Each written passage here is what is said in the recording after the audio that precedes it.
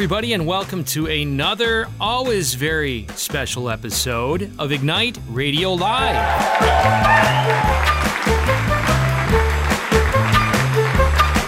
You are with Greg and Stephanie Schlueter over the 5 mighty stations of Annunciation Radio. Join us in this great adventure to go more deeply at ilovemyfamily.us, where you will find many tools, but in particular, the Live It Gathering Guide, which is a wonderful tool to help families talk and pray based on the upcoming Sunday readings. There's fun questions, there's daily questions. Check it out, ilovemyfamily.us. Quick commercials. Join us. Belief and Beverages Nights. Great opportunities to get together with wonderful people. 6:15 p.m. at GMC of Perrysburg.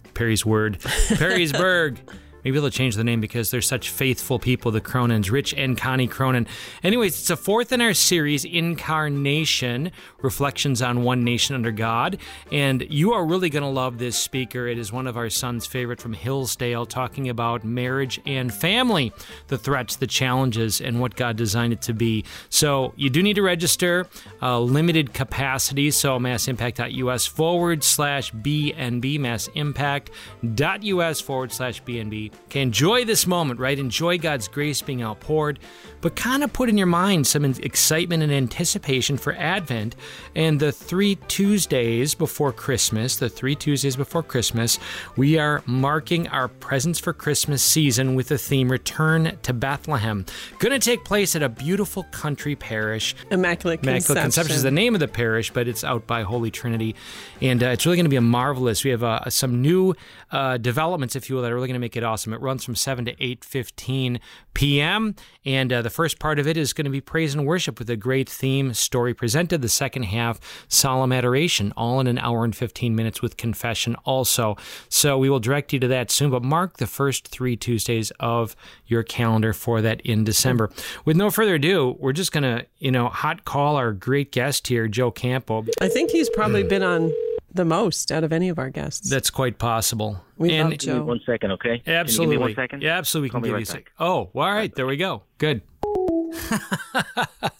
We'll keep it real. Joe Campo, we're just going to set it up here and then call him back in a moment. He is an award-winning film producer, amazing films, grassroots films, Human Experience, Outcasts is one of the most recent ones, telling the story of the Franciscan friars of the renewal throughout the world. He's an expert photographer and father and grandfather, most consequentially. Yeah, that little interaction right there was so New Yorkian. I love it. Right? Every time I see or hear Greg on the phone with him, I can always tell he's talking to Joe just by his demeanor and joy and the substance of what they're talking about. And then to hear his voice just always warms my heart. He's just amazing, real deal. And man, are we blessed. You think that was a moment enough? I don't know. Sorry about that, Greg. Hey, no, it's good. No worries. You know what? We're keeping this hot because we love you so much. We do love you, And you've been on our Joe. program Welcome. before. You've transcended the bounds of just guest. You are now just like brother in Christ. And so we're hot. We're live. We got you on and we introduced. Okay, beautiful. Yeah, no, we set it up already with telling a bunch of lies about how much we love you. And Gregory. well, I know I shouldn't be sarcastic. As a good friend of mine who was in net, he'd say, Greg, sarcasm means to cut flesh. So I don't know, but Elijah, he was pretty sarcastic, I think, to the prophets of Baal. Maybe your gods are relieving themselves and that sort of thing. So I think I don't know. Joe, do you think there's an appropriate place for sarcasm? As he asks the New Yorker. I'm from Brooklyn. Right.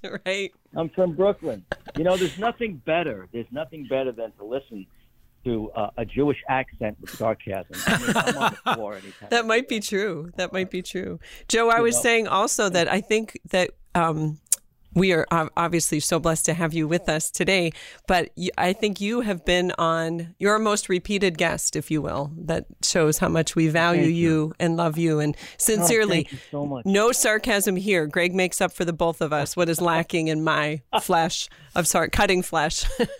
There you go. But we are so blessed by you, by your friendship, by your witness, just by your love of the Lord, and real deal. You are so real deal. And again, just so blessed by you. So, Joe, Yeah, I want to set many things we could speak about, and we turn our listeners to other programs that we will use in the notes where Joe shares his wonderful journey, his story, very high-level corporate success, encounter with Christ, faith, Catholicism, marriage, and his challenges in marriage. He's very candid about that. Blessed by Father Benedict Groeschel in a powerful way, very close kinship there, who really set up the St. Francis House and had you run that. And we spoke a little bit in our journey about, of course, the grassroots films and integrating the young men into that and fostering kind of like as a father, being a father presence to them. And as we recently celebrated the 8th year, I believe, of passage of our beloved friend, Father Benedict Groeschel, into eternal glory, it seems like we're ever coming out of COVID. And you're in New York, so I'm sure you're probably feeling you're still in the epicenter of it that just never ends. Many even good, godly marriages and families, people are feeling disconnected. They're languishing. And the supply for that poverty is our very nature in the Trinity. We're made for community. And it seems to me that the way the enemy attacks, just to kind of set the stage tonight, is to, cripple our capacity to be in communion, to be in community. We receive maybe Holy Communion, but are we living out the implications of Holy Communion in Holy Community? Everything community to me seems to be challenged. So how important from God's perspective is community? What have you learned about the importance of community? It goes back to Our Lady when she appeared in Fatima in 1917 about when she told Lucia that the final battle between God and Satan will be on the family. Mm-hmm. And the family is community within itself. And then, of course, it broadens out to our neighbors and extended family and so forth. So is it important? Most important. Extremely important, because we were made for each other. And, there's a wedge, like you said, being disconnected. Yeah, there's a lot of people who are being disconnected. And it's not just because of COVID or anything like that. That's a big part of it, but it's political, it's sexual, it's physical, it's mental, it's everything you can possibly think of. It's psychological. There's a tremendous amount of warfare going on to destroy the community and to destroy the family. And I believe in my heart of hearts that we are in the final battle. Will I see it at the end? I don't know. At my age, who knows? I believe my children will, and my grandchildren will, and so I'm preparing for that, for them.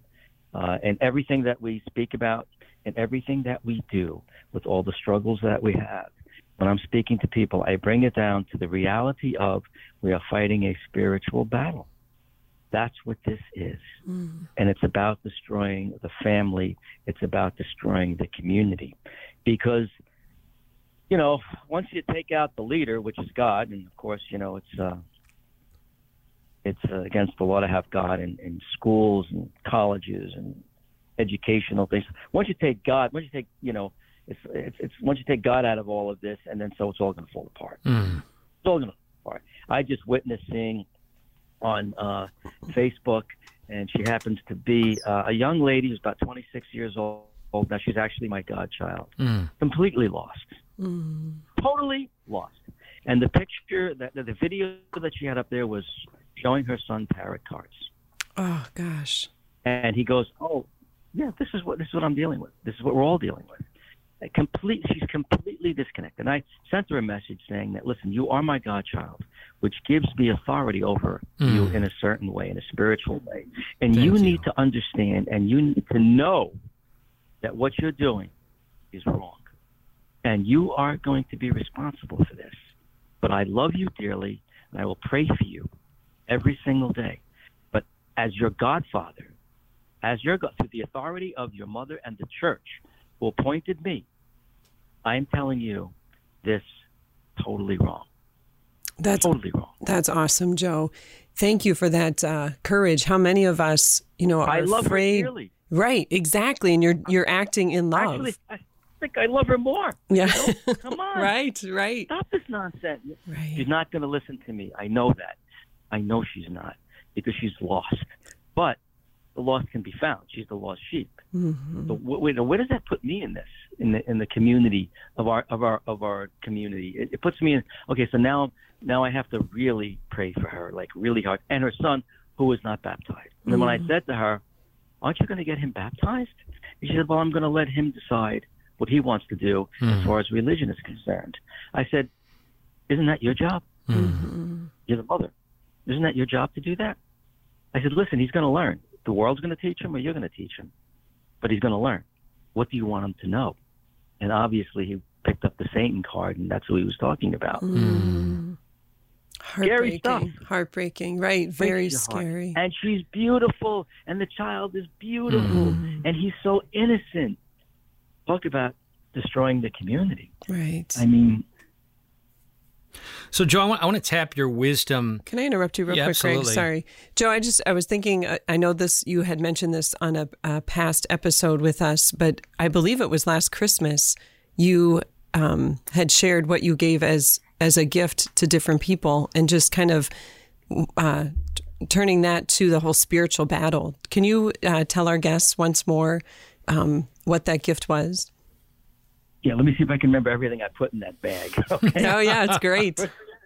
It was a little brown paper bag, but it had the three wise men on it. They were obviously going to give Jesus his gifts, give Mary and Joseph homage, as well as Jesus. That was the picture that was on there. And inside of that little bag, I put in a rosary beads, wooden ones for the guys, and then nice pearl ones for the girls, with a booklet that teaches you how to pray the rosary. I also put blessed candles in there, and I explained to them that the candles were made out of beeswax, and they're blessed, and if 3 days of darkness comes, you're ready, and I explained what 3 days of darkness was on a small pamphlet. I also put a scapular in there. And then a lot of people are not familiar with the scapula, obviously, anymore. Right. And a little brief thing on the scapula. And then prayers to Our Lady, prayers to St. Joseph, and matches, blessed matches to light the blessed candles. And the matches had Our Lady on it, which was very nice. Very cool. And there was a couple of other booklets and so forth in there. And when everybody thanked me for the gift, I said, well, these gifts are from heaven. I'm just delivering them. Neat. That's awesome. And they're very important. Yeah. And it's very important that you read everything that I put in here, because it's not from me. It's from heaven. I love that. How many people are like, you'd be surprised how many people were grateful, Yeah. Well, even tying it into, as a godfather, your story, like as Christmas is approaching, guys, like what a great idea. Like, to take and there was also a wooden cross in there for everyone to hang up in their homes. That's great. And there was also holy water. Awesome. And I bought these really nice holy water things. A couple of them were the plastic ones that when they ran out of the metal ones, if you know what I mean. Right, yep. Water. It was like really inviting to look at this stuff. Like anybody would want it, The holy water looked like a flask that you put, alcohol. Yeah, that's great. So the guys were really like, oh, this is really nice. I said, guys, Cool. Holy water. It's holy water. That's great. It's Jerusalem 14. It was. I mean, everybody truly enjoyed it, and they were surprised to get such a beautiful crucifix.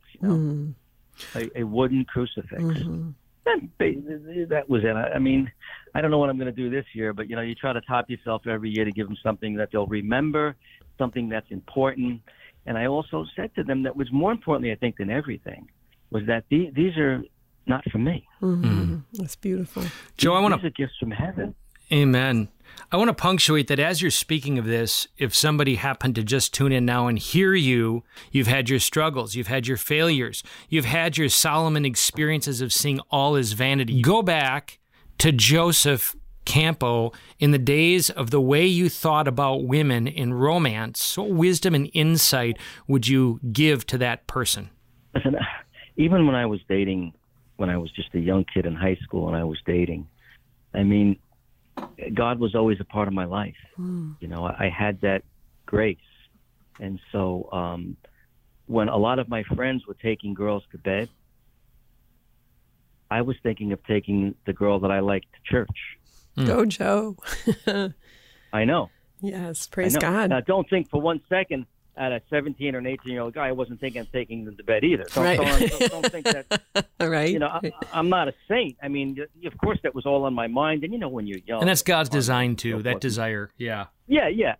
But I was also, I was a mixed bag, I guess. I was like, but I knew what the right thing was. Mm-hmm. I did. And actually, the first girl that I dated, I took her to see Jesus Christ Superstar. That's awesome. Back in the day, But I would say for today, anyone who is thinking about marriage or courting or so forth and so on, that especially today, it's extremely important to share your faith with the person that you're having a relationship with.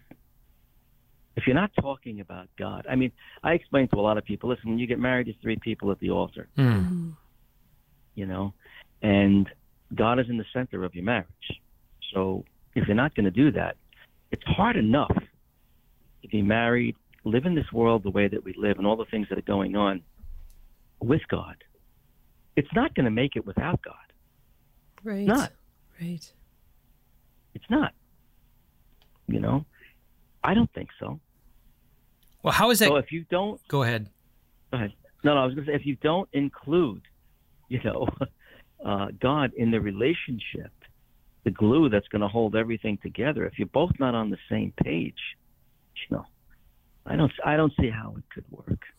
I'll throw this out there also, that there are many who, the best case scenario, inherited devotion.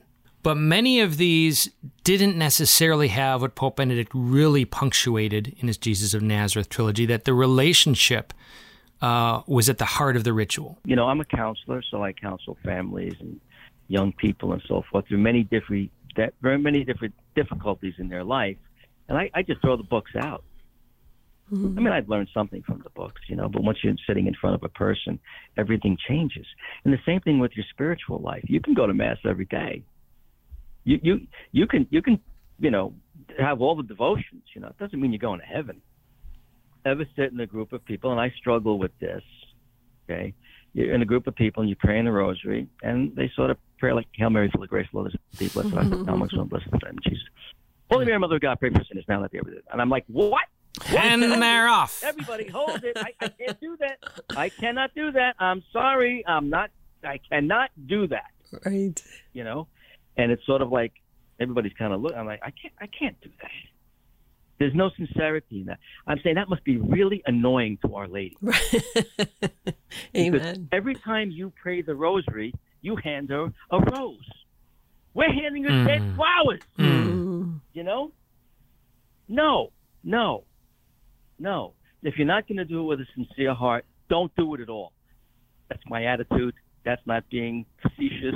If you're not going to do it, don't do it. Look, if you're going to do it for God, and Greg, we've always said this in our friendship over the years, do it first class or don't do it at all.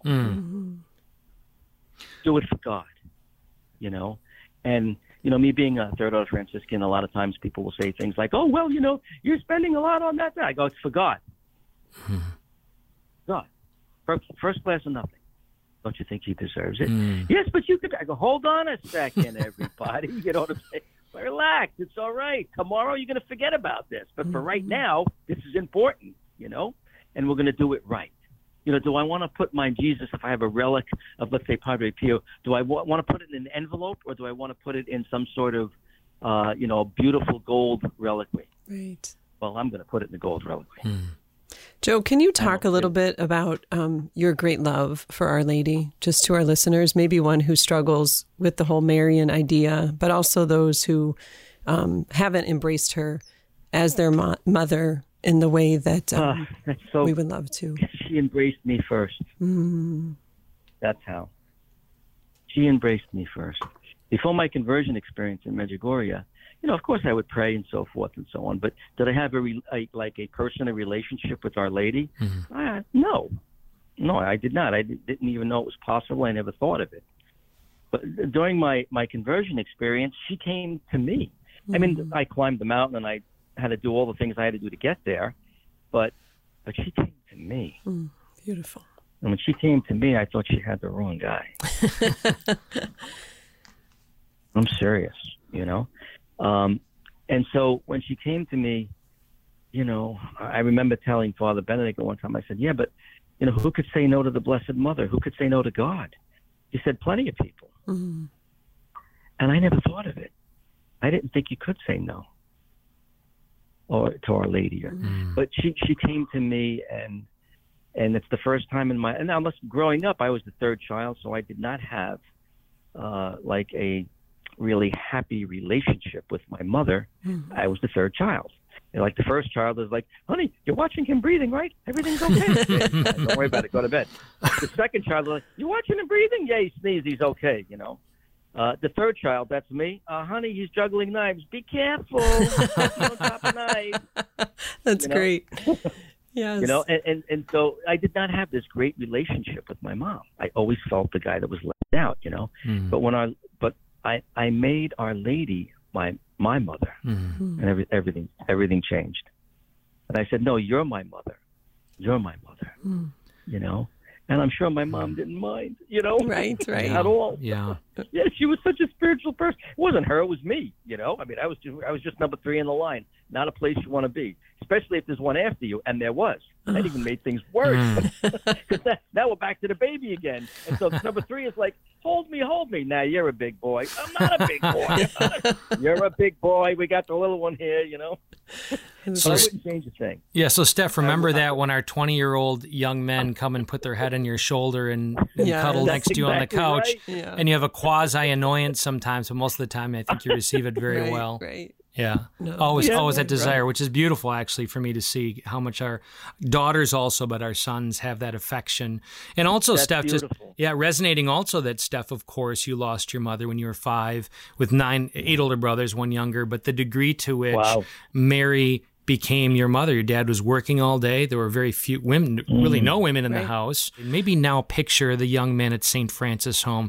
You are really a foster father. You're a St. Joseph to a lot of these guys. You see the reasons for the brokenness. You see the brokenness of the marriages of the families they grew up in. And is it not true that it's hard to have sincerity or intentionality if you don't deeply know the degree to which God personally loves you? It comes down, I think, to trust, you know, first with the guys, because the people who were supposed to protect them didn't. And so, therefore, the trust is gone, you know. After being here for a certain amount of time and after making, you know, mistakes and so forth and so on, they'll see that it takes a true man to say I was wrong. They see that it takes a tremendous amount of strength not to lie. And I tell them, but that was a lie. But I go, stop. Everybody lies. But it's not okay. You know, but everybody lies, and you just lied. And, you know, when you do something wrong, I would be very, very grateful, and I would have more respect for you when you say, you know, Joe, I'm wrong. See, because that teaches me that you are intelligent. Your pride went right out the window, and we go on talking about how pride is going to destroy you, you know. And I understand for you it's a survival tactic. But over here, you're not in survival mode. You don't have to worry about grabbing the food off the table and eating because there might not be any later. God has been very good to us. So you can eat as much as you want. And it's honesty and integrity. I could get anything I want, I said, you know. But you know what? What I want is honesty and integrity. And that shows me that you're a man, you know. And I'll give you an example. You know, somebody will take somebody's socks out of somebody else's drawer, and you're not supposed to do that. And an argument takes place over some things like that. It's not silly, I tell them. It's serious. You just violated that person's trust. You disrespected them. You didn't ask them. I'm sure if you asked, they would have said yes. But you're dishonest, you know? So you start off that way. So honesty is like even in AA, when people go, honesty is the thing that they have to come up with first. Without that, nothing happens, you know? And the honesty, of course, and the integrity comes from God our Father. Now, if I learned from my parents, and my parents taught me because of the hierarchy of God in heaven, well, I believe my parents now. I believe my parents because they had somebody to answer to. And so because I have someone to answer to at the end of the day, they have to believe me because I'm not the high exalted Mr. Grula. I'm taking my orders. I'm taking my orders from God. And so that's where you're going to take your orders from. And I tell them, and if you learn this, you'll be a very good father. And you'll be a very good husband if you learn this. And, one of them has just come around the corner the other day. He goes, no, Joe, I did that. I said, you did that? Did you want to know something? I knew you did that. And he just looked at me. I said, I was just waiting for you to, I can't say it on this, but to grow some strength. Testicular fortitude, we can say it. Yeah, there you go. I was just waiting for that to happen, and you just did it. I said, come over here. I'm so proud of you. Tell the truth. A man is only as good as his word. You tell the truth. I don't care how difficult it is. You throw your pride right out the window. I did that wrong. So how many times have you heard me say that in the house? I'm sorry, guys, I did that wrong. Yeah, we've heard you say that. It's because I was wrong. Did I want to be right? Yes. I was wrong. Yeah. And when you're wrong, you're wrong. You have to correct the problem. I never learned anything from success. Nothing. I learned everything from my mistakes. You just made a mistake. It's okay. Great statement. We're all going to make mistakes. Yeah, tomorrow's another day. We'll make mistakes tomorrow. Let's get through those. But today, praise God. You did it. You're a man of God now. And I'll tell you, it really breathes strength and life into them because they were told the exact opposite. Like I said in the beginning, when we first started, we have this little boy who's 7 years old. He's learning about the evil one before he learns about God. Completely backwards. Yeah. So what's amazing, Joe, is that God throughout history has worked through the B team. The A team with Michael Jordan and Shaq and everything else didn't show up. I mean, they were groomed from the beginning, and they've got game, and they were endowed with the gifts and strength, and God chose them. And when it came to game time, many of them just missed it, right? Using the analogy. And the Jews, of course, we pray continuously for them to awaken to their appointing and anointing in their historical place. We are, if you will, the new Jews in every way. Zion, we pray that in the Psalms, etc. Same thing with dads.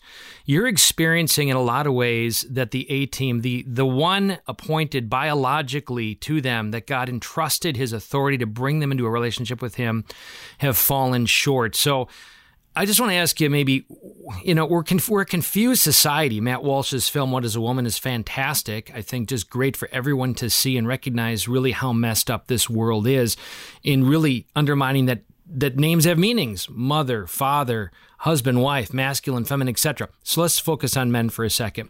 For the man out there who is still in his home and listening right now, who has the appointing and the authority, which means power from on high, God, what are ways that you see or you want to instruct or inform us to better step into our God appointing in being God's presence, fatherly presence in our homes? Sure.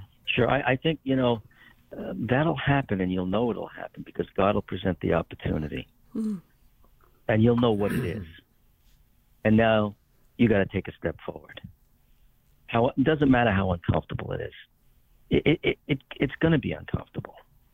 But if changes need to be made, and you're the father of the house, then you have a certain authority as the father.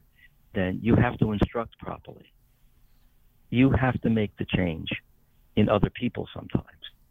But they have to see it through you. They have to see it through goodness and so forth and so on. And it may not happen overnight. I mean, patience is a very big obstacle for young people, and also for older people as well, and for anyone maybe, But that's the key.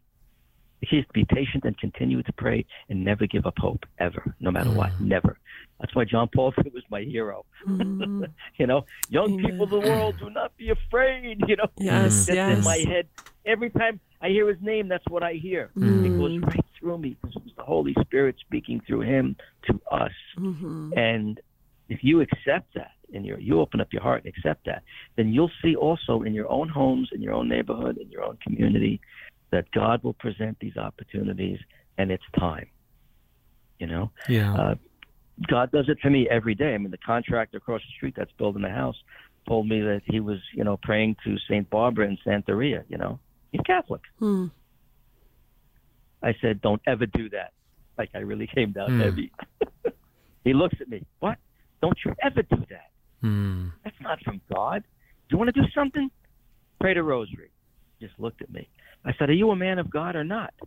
And he said, yes. I said, come on, we got to talk. My whole attitude changed, But again, God presented that opportunity, or someone will call you on the phone and tell you something that you never thought you would ever hear from them, and to be patient with them and to bring them along on the journey. Somebody had said something to me the other day, wow, Joe, you go to church every day, man, you're such a holy guy. And I'm like, a church? I'll tell you what Father Benedict told me. You'll be very disappointed in me one day. I said, you'll see, because we all fall short of God's glory, But here's the thing. I said, I don't go to church every day because I'm a holy guy. I go to church every day because I need it. I'm not a holy guy. I'd like to be a holy guy, and we're working towards it, But that's not why I go. I'm going because I'm working on something. What are you working on? You're looking at me, but are you working on something? Because now you're actually seeing me, what I'm trying to do for my spiritual life. Because at the end of the day, we're all going to die. And it may even be this day. Are you ready? Because I'm not. And we're a work in progress. Right. And also to be patient with yourself, which is a difficult thing for me to do, but I'm learning as I get older,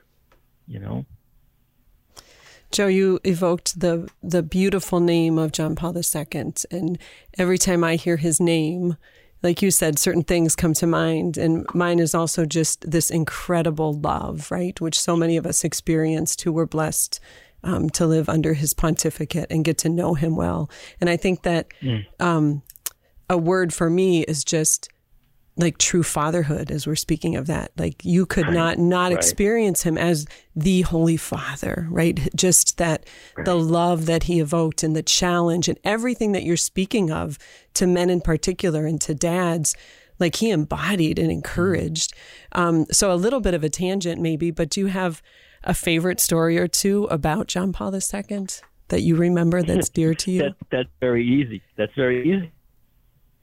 I met him. Yes. Great picture, by the way, with you and Father Benedict Grischel, I think, and others. Oh, yeah. But tell us. John Paul, I met him.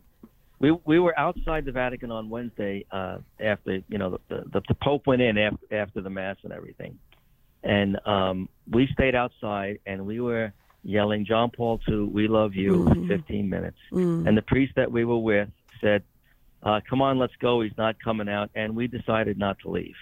Good for you. That we were going to keep. Yeah, we were going to keep. We had one guy in our group who was leading us. It wasn't me. And he was like, John Paul II, because it was his birthday and he wanted to meet the Pope on his birthday. Well, lo and behold, 15 minutes later, JP2 walks out. And where are we? Right where he walks. That's great. Came right up to us. And I shook his hand.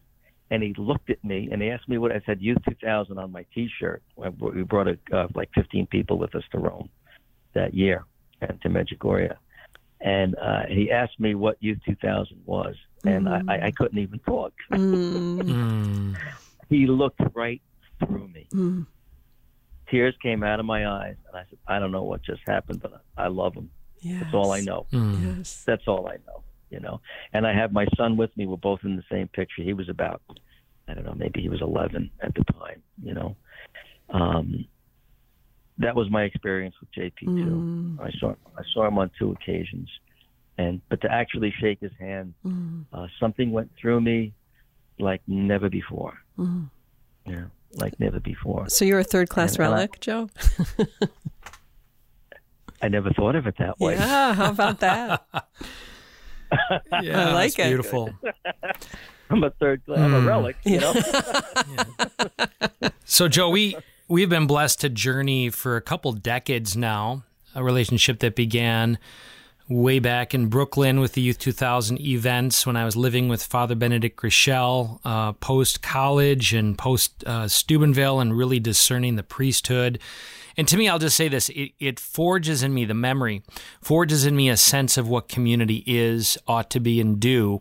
And you, in life, it seems, God, as we talk every few weeks or whatever, is deepening that sense for your own desire. So if you want to talk about that, but I also want to ask, maybe you invoke the hallowed name of our beloved father and brother, Father Benedict Groeschel. How have you learned God's design and purpose for the way every single Catholic community can and ought to be? You know, I can probably sum it up in one sentence, I hope. And it's just, don't take your eye off the finish line. Mm. So easy to do that. It's so easy to be distracted. But don't do it. Prayer life, prayer is communication with God. Without that, you have nothing. You have noise. You have music. You have bad music. You have. Amen to that. Right? I mean, come on. I'm not, and it's not bad music because we don't like it. It's bad music. Yes. It destroys you. And it glorifies hate and anger and please, just anyway, so true. They're pumping this into all our kids. Yeah, pumping into the kids. They're very successful at the other side at reaching from the inside out. And music is one of the things that does that. But if you don't take your eye off the finish line, I think that's the most important thing. At least that's what works for me. And I know that every situation that I'm in, or whether it's good or bad, at the end of the day, it's a spiritual experience. I mean, where do I want to be, when they bury me? Where am I going? I know where I want to go, and that's what I'm working on. And if you're not working on that, I don't know what's going to happen. No one said this is going to be. Our Lady even said, I can't make it, easy for you here, or I can't make you happy here. But in the next life we can, And so why aren't we preparing for that, like right now, like everything that we do? Now, I understand that there are other things in life other than maybe just, praying. I don't expect everybody can do that. It's just not practical, But there are certain books you could read. There is, you can go, make sure that you stick with going to Mass on Sunday.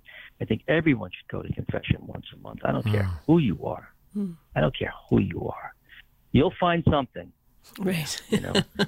And if not, ask your spouse or your kids. Yeah, they'll tell you, right? The kids will tell you for sure. Yeah, right. Yes. So this is it. I mean, you're identifying these things. Personal prayer every day is like the thesis statement that attunes us to God. I love that confession. I want to go in the weeds a little bit, though, further in terms of the challenge to be interpersonal. And I even want to showcase maybe for our listeners who have not heard the Poco a Poco podcast run by some younger, by years in my standards anyways, Joe, CFRs. And for some, like the first 15 minutes, some truthfully may get annoyed, and they even make fun of themselves because they're very kind of off-the-wall, random, relational. But I actually like that because I think it showcases brotherhood. It showcases there's ribbing, there's sarcasm, but there's a delight and a joy and a sense of mission, among them. So I say that to suggest that to be in community means to bear with one another, all the things Paul said, to be magnanimous. Now, in your case, you have the luxury with the St. Francis home, as difficult as it is. You probably, I could be wrong, but you probably don't really have peers. I mean, you are the dad. You're the one who presides over them. But to enter into community, say with families, Steph and I this past weekend, we have this core community where these families, 12 families, commit to 5 months. We gather once a month as couples, once a month as entire families, and they're praying in their homes every week. All that to make the point we're strengthening each other, but many may avoid that because of convenience, because they just don't want to deal with different views and ideas, because we all see each other's blemishes, and those things may keep us from cultivating the virtue that God wants. It's going to make us all better. And what are some of the challenges to actually do that? Again, Greg, and I don't want to sound redundant, but these situations, they present themselves on a daily basis. It's just my reaction to it, or your reaction to it. At the end of the day, I break everything down to a spiritual conversation comes out of it. I just can't help it. Yeah. Because that's what it really is. Right. And I'm hoping to bring that, to everyone and anyone. Listen, not everybody has the spirituality that I have. And so that's which is a gift. that was given to me to give to others. It's not like it's anything I did on my own. It's a gift. But what was the gift? But the gift was to give away, And so I find it very gratifying to be able to do that. And I find myself, I don't even know how it happens. It just happens. Doesn't matter what we're talking about. It doesn't matter where we're going. It doesn't matter what just happened or whatever. At the end of the day, it comes down to your spiritual life. Mm-hmm. And I don't have to like everybody. Everybody doesn't have to like me. Yes. That's not going to happen. That's maybe the goal that I'm looking for you, because even read Raymond Arroyo's second book on Mother Angelica, they drove each other nuts. They were on each other's nerves. You read the lives of the saints. My goodness. I mean, some of them, we would have a real hard time as they'd have a hard time. But you just said something that I just don't want to just gloss over quickly. It's that you choose to stay in it because there's a foundational sense that God gave us to one another to refine one another for eternity, beginning with family, but also extending family to family and community. I guess I'm suggesting I see that the hope for us to see the kingdom come is largely going to rely upon even that simple idea that we aren't avoiding community. In fact, that we're engaging it and learning to cultivate the virtues of the kind of things you're saying. It's not our vocation to, correct everybody. That too. There's a lot of things I see that I disagree with when I'm with other families and so forth, but that's them. That's their journey, not my journey. I'm not looking to pick a fight with everybody. Or I'm not looking to teach everybody. If the question comes up, I answer it. If we disagree, well, we disagree, And sometimes it's not okay. Sometimes it's not okay. So what? It's not the end of the world. And, another person, my journey and another person's journey, they're two different journeys. There's no two people alike. There's no two fingerprints alike. There's no two eyes, ears, feet alike. We're so unique. Each and every one of us is so different from the other person, and so everybody has a different journey. I mean, Joe, random. People. Go ahead. Yes.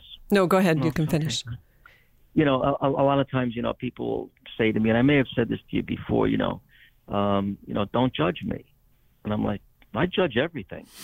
Don't tell me not to judge you. You're judging me right now by saying don't judge me. Truth. Are you kidding me? You judge everything. You question everything. Yeah. But you have all the answers? I have all the answers? No, I'm judging you. Absolutely. You're judging me.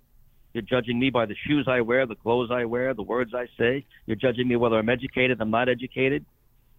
You're judging me, how much money I have in my pocket just by the clothes I'm wearing. Tell me not to judge you. You judge everything. Why not? There's nothing wrong with that. I'm not judging whether you're going to heaven or hell. That's the one we stay away from. But the other one is my moral compass, and I think everyone should have that. Take that away from the young people in schools. Don't judge me, please. I'm sorry. What were you going to say? No. Just talking about community, talking about families, talking about, the transgender thing was brought up. So a question that I feel like we've gotten a lot from younger parents of younger kids is, as the world gets crazier and crazier and the spiritual battle gets more intense and more intense, many of these parents are wanting to be more protective of their younger kids as they're picking up more and more and getting older. And often for many of them, their question is, even in our own families, at our family connect points, whether it's a Sunday dinner or holiday or whatever, getting harder to be around that because of the influences, whether it's an aunt who has a wife, quote unquote, or a transgender fluid. I don't even know the terms anymore. They keep changing, cousin, or like, how would you advise, like, what do you say to them? Because it's not a, All right, I'm going to go out on a limb here. Okay? Yes, go for it. Oh, all right, I'm going to go out on a limb. And this is not in any way to hurt anyone or anything like that. That'd be the last thing in the world I would want to do. But we have a young man who is transgender that lives on our block. And at first, everyone thought it was a woman. Young person, probably 25 years old, And, the person walked by and everybody looked at me. All the guys in the house looked at me, They said, Joe, tell us what you think. And this is what I said. I said, now you know what it is when a person is possessed. Mm. That's what came out of my mouth. Mm. Like, that person believes he is a woman. Person believes it. Mm-hmm. Mm-hmm. Deep down in their heart. They're so confused because the person's not Right. biologically. I don't have all the answers, but I looked at that person. I said, with pity, don't you ever tease that person or think for any reason that, you're better than that person. That person, you're going to be very surprised the people you meet in heaven. Right. Amen. You're going to get there before you. This person may be one of them. I'm going to go further and say, Joe, if that person happened to come into your living room, number one, they'd feel like they're in an alien place, but there would be something in the depths of his soul, that would experience value, would experience purpose, would experience clarity, would experience a kind of love that I would put money on it, not even knowing that this person probably never experienced in his life. These are stories. I would hope that would be the case. Yeah. Well, I mean, the sociology, the psychology of this reveals that the vast majority, they come from broken homes. They come from broken families. Well, yeah, they're so confused. Yeah. And do the research. I mean, I say it again. I have to say it again. Get online and anybody listening now, without judgment, look up research terms health and transgender or health and homosexuality. You do your own research and you're going to find the surpassing stats revealing the wide range of physical and spiritual depression, suicide, et cetera, et cetera. And then ask yourself the question, are we impressionable?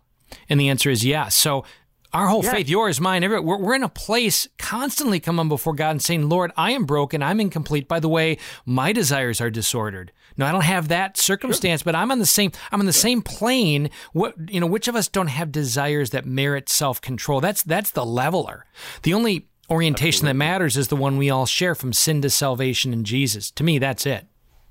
Yeah, so I just want to underscore too, Joe, just that the whole, you use the word possession, that came out of your mouth. And again, it just echoes so loudly. This is the spiritual battle. I feel like when I even go shopping, to pick up groceries or whatever, more and more and more, you see that. And I come home just so heavy-hearted and need to pray because it's a great sadness, and use the word pity, right? It's like, this is not okay. This is not right. And as parents and communities, we can't say, well, we need to love everybody. That is love, to call it out, to pray for them, to our heart to be so moved. It's not just a acceptance. It's that example of you reaching out to your goddaughter and challenging in love. And I feel like more and more and more with, the young kids and the middle schoolers and the teens and college kids, it just gets so muddled about love and acceptance and diversity and, the whole and we need to stand up and start speaking out more clearly in love, more clearly, with clarity and conviction. And simplicity. Yes. Just the other day, one of the boys told me here they were at their cousin's house and they rented a room to a person who was homosexual. And so the boys that were there from the St. Francis house said, yeah, hi, how you doing? Anyway, he came back and told the cousin there that, he was a little upset because he goes by the pronouns they. Mm-hmm. I mean, listen, I don't even know. And so they were bringing it to me to ask for some wisdom, I said, wisdom? Want to talk about sarcasm? Here we go. Next time the person says that, I said, next time the person says that, say, I'm terribly sorry, I will now call you they. Oh, and by the way, I go by the pronouns of sir, master, king. And commander. Please refer to me as sir, master, and king, and I'd be happy to refer to you as they. Now, of course, I'm being sarcastic. Yeah. But that's what came to mind. Like, I said, you don't have to give in to this person's whim. Tell the person nobody really cares about what you think. How about that? What, your parents never told you that it doesn't matter what you say right now? Because evidently that's where you're coming from, like a child, like an 8-year-old. Well, this is what I'm called. Well, I'm not calling you that. Right. I'm not feeding into your insanity. Yep. I'm not doing it. Your feelings are hurt? Grow up. How about this one? Did anybody ever teach you this? Sticks and stones will break your bones, but names will never hurt you. They took that out of the curriculum, too. Right. Yep. And you know what? You become part of the chiseling of a road that is true, that we didn't create, but who created us. That can't be underscored. You become part of lining a road when you take a stand that is part of a pavement we did not create, but who created us. And as, again, we keep repeating. I'm going to tell you something that just happened to me a couple of weeks ago. I wound up in the hospital. I'm in the hospital. It's 11 o'clock at night. They're checking me out, make sure everything is okay. A woman comes in with her computer, and she says, Mr. Campo, I have to speak to you. Oh, I'm sorry. Would you like to be called Mr. Campo, Joe, he, her, they, oh my gosh, them? Yeah. And I'm looking at this person, and the guy that took me into the hospital knows me very well. He used to be one of the guys that lived here. He looked at me, and I looked at him. I go, here we go. You know? I said, you can't be serious. She looked at me. She goes, no, I have to ask you. I go, this is your job? There's actually a job to this? You get paid to ask me these ridiculous questions? Wow. I'm in a hospital. You know, this is what you're asking. Isn't there something a little more important than that? Going on here. Right. Yeah, like my health. Right. You know what I'm saying? And she said, well, I'm sorry, I have to ask you these questions. I said, look, I have a penis. That's all I'm going to say. Yeah. Is that on your curriculum to ask me? Yeah. As she turned 5 shades of red. Yeah. She may have appreciated it. Night, Jose, she laughed. Jose was looking at me going, you're going to kill him. You're going to kill him. I'm not killing anybody. I'm dying here. I'm in a hospital. You're asking me questions like this? I could not believe Insanity. It. Insanity. Yeah. Well, of course, I think, again, it's one of those situations where God presented himself in this way for me to sort of like, you people are out of your minds. I said, don't ask me those questions again. That's what I said to the poor lady. Please do not ask me those questions again, ever. Put that in your notes. Right. You know? In the meantime, could somebody check my blood pressure? Because it just skyrocketed even higher. Yeah, exactly right. Well, anyway, they were all laughing. She goes, I don't understand how you could be so funny when all this is going on. And I looked at her, I go, I'm serious. This is not funny. Joe, as we're coming in for a landing this episode, just delighted that you're with us, but it would be remiss of me on the eve of a very consequential election coming from the great state of New York, and I don't mean that sarcastically. I think God has woven into the people of New York, state and city, and all it contains tremendous virtue and grace and wisdom that I do think, is iconic and can rise from the ashes and from the difficulty. You know that. Light in the darkness, you're there, and all of that. Just any thoughts on the state of the union and what is playing out and how important maybe November is, but particularly from the vantage of the People's Republic of New York? Well, it's nice that you would say so many nice things about New York. And, I agree with you, but it's really turned into like a cesspool of toxic waste, Pretty bad here. And, I'm in the middle of like Millenniumville, and, most people here are extremely liberal. We have commercials on television every single day that promote abortion. That promote it. I mean, you can't, like, I almost died, but because of so-and-so, now you can't vote to him. I almost died. That's why I had my abortion. And I said to the guys, well, nobody said to her that, the doctor said that to 100 other women, too, that day for healthy babies. So we don't know. We just know that it's wrong. But I mean, can it rise from the ashes? That certainly is my hope. I hope that it can. I hope that it will. This next election will determine that. Mindful at this era, this point in human history, I think you began beautifully and rightly in punctuating Our Lady, the gift from heaven, right? The means through which Christ chose to come into the world. And then in the 20th century, more apparitions than any time in history, approved private revelations, but revealed to us messages from heaven in Fatima, kind of the queen, I think, revelation about, the final conflict through Sister Lucia will be over marriage and family. And there's much more contained there. Akita, very much worthy of our attentiveness of the battle that would take place within the church itself, involving the Pope all the way to the top, all the way down. We live in an era right now, if we've learned anything over the last 2 years, is that we can't uncritically accept everything being said to us or the narratives around us. And I do believe there's a sobering. I do believe there's an awakening. I do believe that in the wake of deconstructionism, of following, if you will, the dictates, let's just say, of not God, of Satan, the adversary, people are really broken and they're really wounded. That makes this the Catholic moment. I mean, it makes people like you, Joe, and the St. Francis Home, the Bethlehem and the CFRs. It makes us who may feel so small and inconsequential, all of you brothers and sisters who are listening and feel so small under the cloud of these multimedia empires that are, punctuating these things. God chose such as us to be the means by which his son would be born. And we need not be distracted. I hear you say this again. Our friendship has cultivated this, Joe, that we need to be aware of it. We need to speak to it, but not so much that it diminishes our focus on Jesus. You spoke of this in the beginning also, that focus on Jesus in prayer. Know that he's Lord. He's still all-powerful. Every act of Satan, as Ripperger would say, he allows on a very short leash. God is over all of that. And so keep pressing on, brothers and sisters. All of you who are listening, we're united with you. Let's really earnestly pray, but also see that prayer takes on a form of action in our words, in our thoughts, and certainly in the election, that is a godly spiritual act to speak.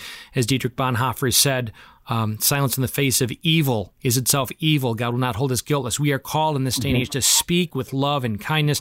And all of us who have these disordered desires, which is all of us, by the way, see them with the vision of God and his love for them and be his presence to them. Any final words, Joe, before we land this? No, I think what you just said was beautiful. It's a great wrap-up, It's just a great wrap-up. Just bring everything to prayer. Take your time. We have to slow down. We really need to stop. And before you do anything, pray. Let's go vertical. Lead us right now. Heavenly Father, we present ourselves before you and the heavenly court to ask you to lead us and to guide us into heaven. Into heaven. Lead us, Lord. Show us the way. Give us the strength, the patience, the fortitude, the knowledge. Send us your Holy Spirit with all its gifts, with all his gifts, Lord, that we may use them, so that we may conquer evil, so that we may be protected from evil. We know that even the angels themselves were fooled by Satan, who knew everything. So we could easily be fooled, easily, just mortal men and women. So, Lord, protect us in everything, in our thoughts, in our words, and teach us to love one another more, like you loved us. I ask all of this through Christ, our Lord. Amen. Amen. In the name of the Father, and the Son, and the Holy Spirit. Amen. All of you who are listening right now, we just want to affirm God blessed us for such a time as this, and we are grateful for radio stations and podcasts as occasions, above all, for more than just media, but a movement. And of course, the Eucharist is the very heart of that. So do not miss the Eucharist. Every opportunity we get to be forged in the very nature of Christ, to live out holy community. And whatever barriers, brothers and sisters, those of you who are listening, break through them. Have magnanimity. Let forgiveness and apology get the obstacles out of the way. Right now, all of us can think of some person maybe to whom we need to apologize or forgive. Just do it. Pray for the grace and just clear one barrier today. That's how we defeat the kingdom of Satan, if you will, and restore the kingdom of heaven here on earth. Until next time, God bless you all.